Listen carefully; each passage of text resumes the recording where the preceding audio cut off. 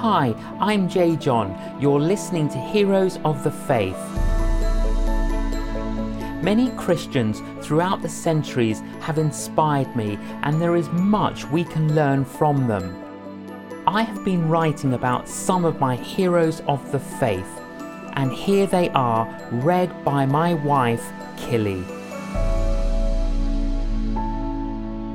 Charlotte Moon was born in 1840 to a plantation-owning family in Virginia in the pre-Civil War Southern culture depicted in Gone with the Wind. Her family were committed to women's education, and Lottie, as she became known, was well educated at college in languages. After a youthful rebellion against Christianity, she was converted in 1859. A woman well under 5 foot in height, Lottie spent the Civil War helping her widowed mother manage the estate and teaching in schools. Lottie began to consider missionary service.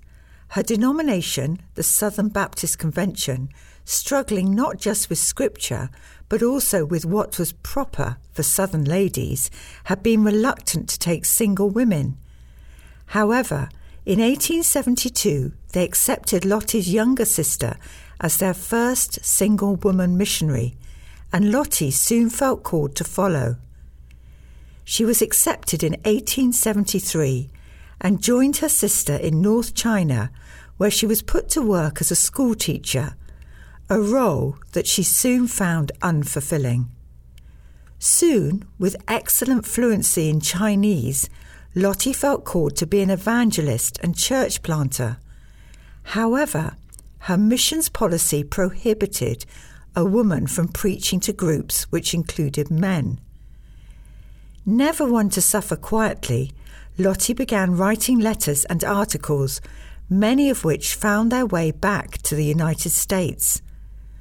Pointing out the shortage of missionaries and the extraordinary evangelistic opportunities available in China, Lottie pressed for women to be allowed to use any gifting they had for evangelism or preaching.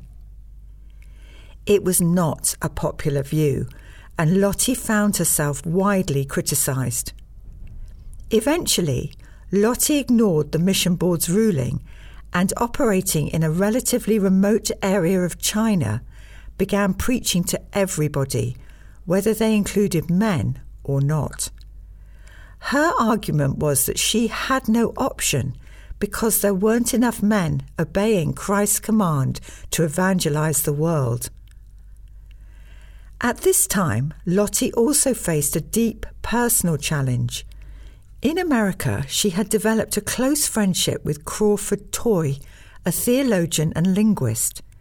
Considering his proposal of marriage, Lottie realised that not only would it mean that she would have to leave China, but that her fiancé's faith was increasingly drifting from traditional Christianity. Forced to choose between God and love, she chose God. The relationship ended. Lottie now turned to full-time evangelisation in the interior.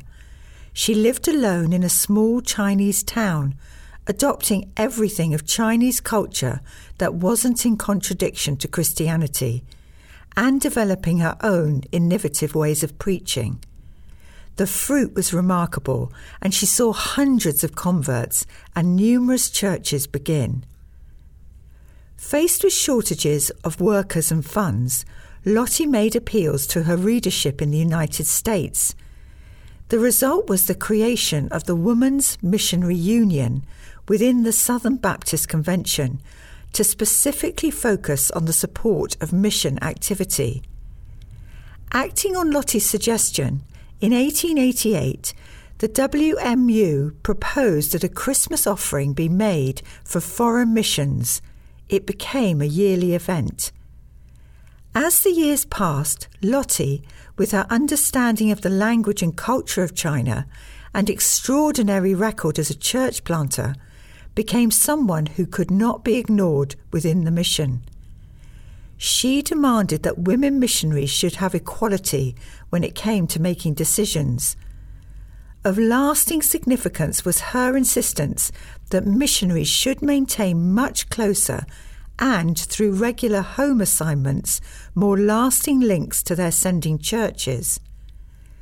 Plague, famine, and various wars and rebellions shook China from 1894 to 1911. But Lottie continued her program of church planting and discipleship. With the new century, her physical and mental health began to fade, something made worse by the way she gave away her food to needy families. After 40 years of mission work in China, Lottie returned to the United States, but she died at sea on Christmas Eve 1912 at the age of 72. Lottie had an impact well beyond her own place and time. Let me suggest 3 heroic qualities that have had an effect. First, Lottie showed a challenging independence in mission. There is an amusing irony in the way that someone who so persistently and impatiently made her own mission so uncomfortable ended up as one of its iconic figures. But the fact is that, irrespective of the rulings imposed on her by those above her, Lottie constantly did what she felt called to do by God. Second, Lottie Moon had a compelling impact on mission. Lottie achieved much in China, but her biggest influence was with her church community in America. She encouraged churches to focus on missions, promoted much closer and more sustained links between churches and their missionaries, and did much to ensure that missions were adequately resourced by personnel and funding.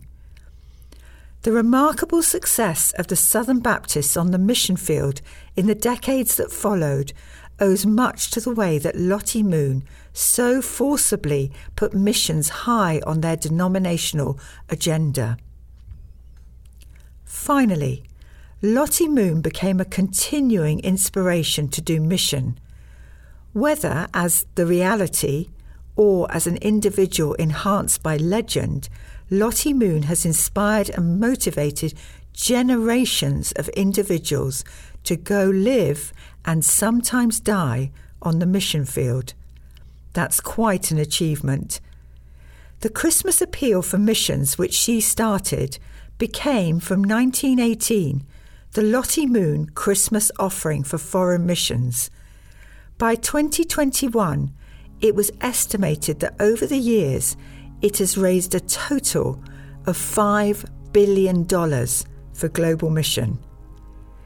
There's always a danger when someone becomes a legend that we are misled because myth has overridden truth and fiction overtaken fact. What is fascinating with Lottie Moon is that the reality is every bit as impressive as the legend. I hope you've been inspired by today's Heroes of the Faith podcast.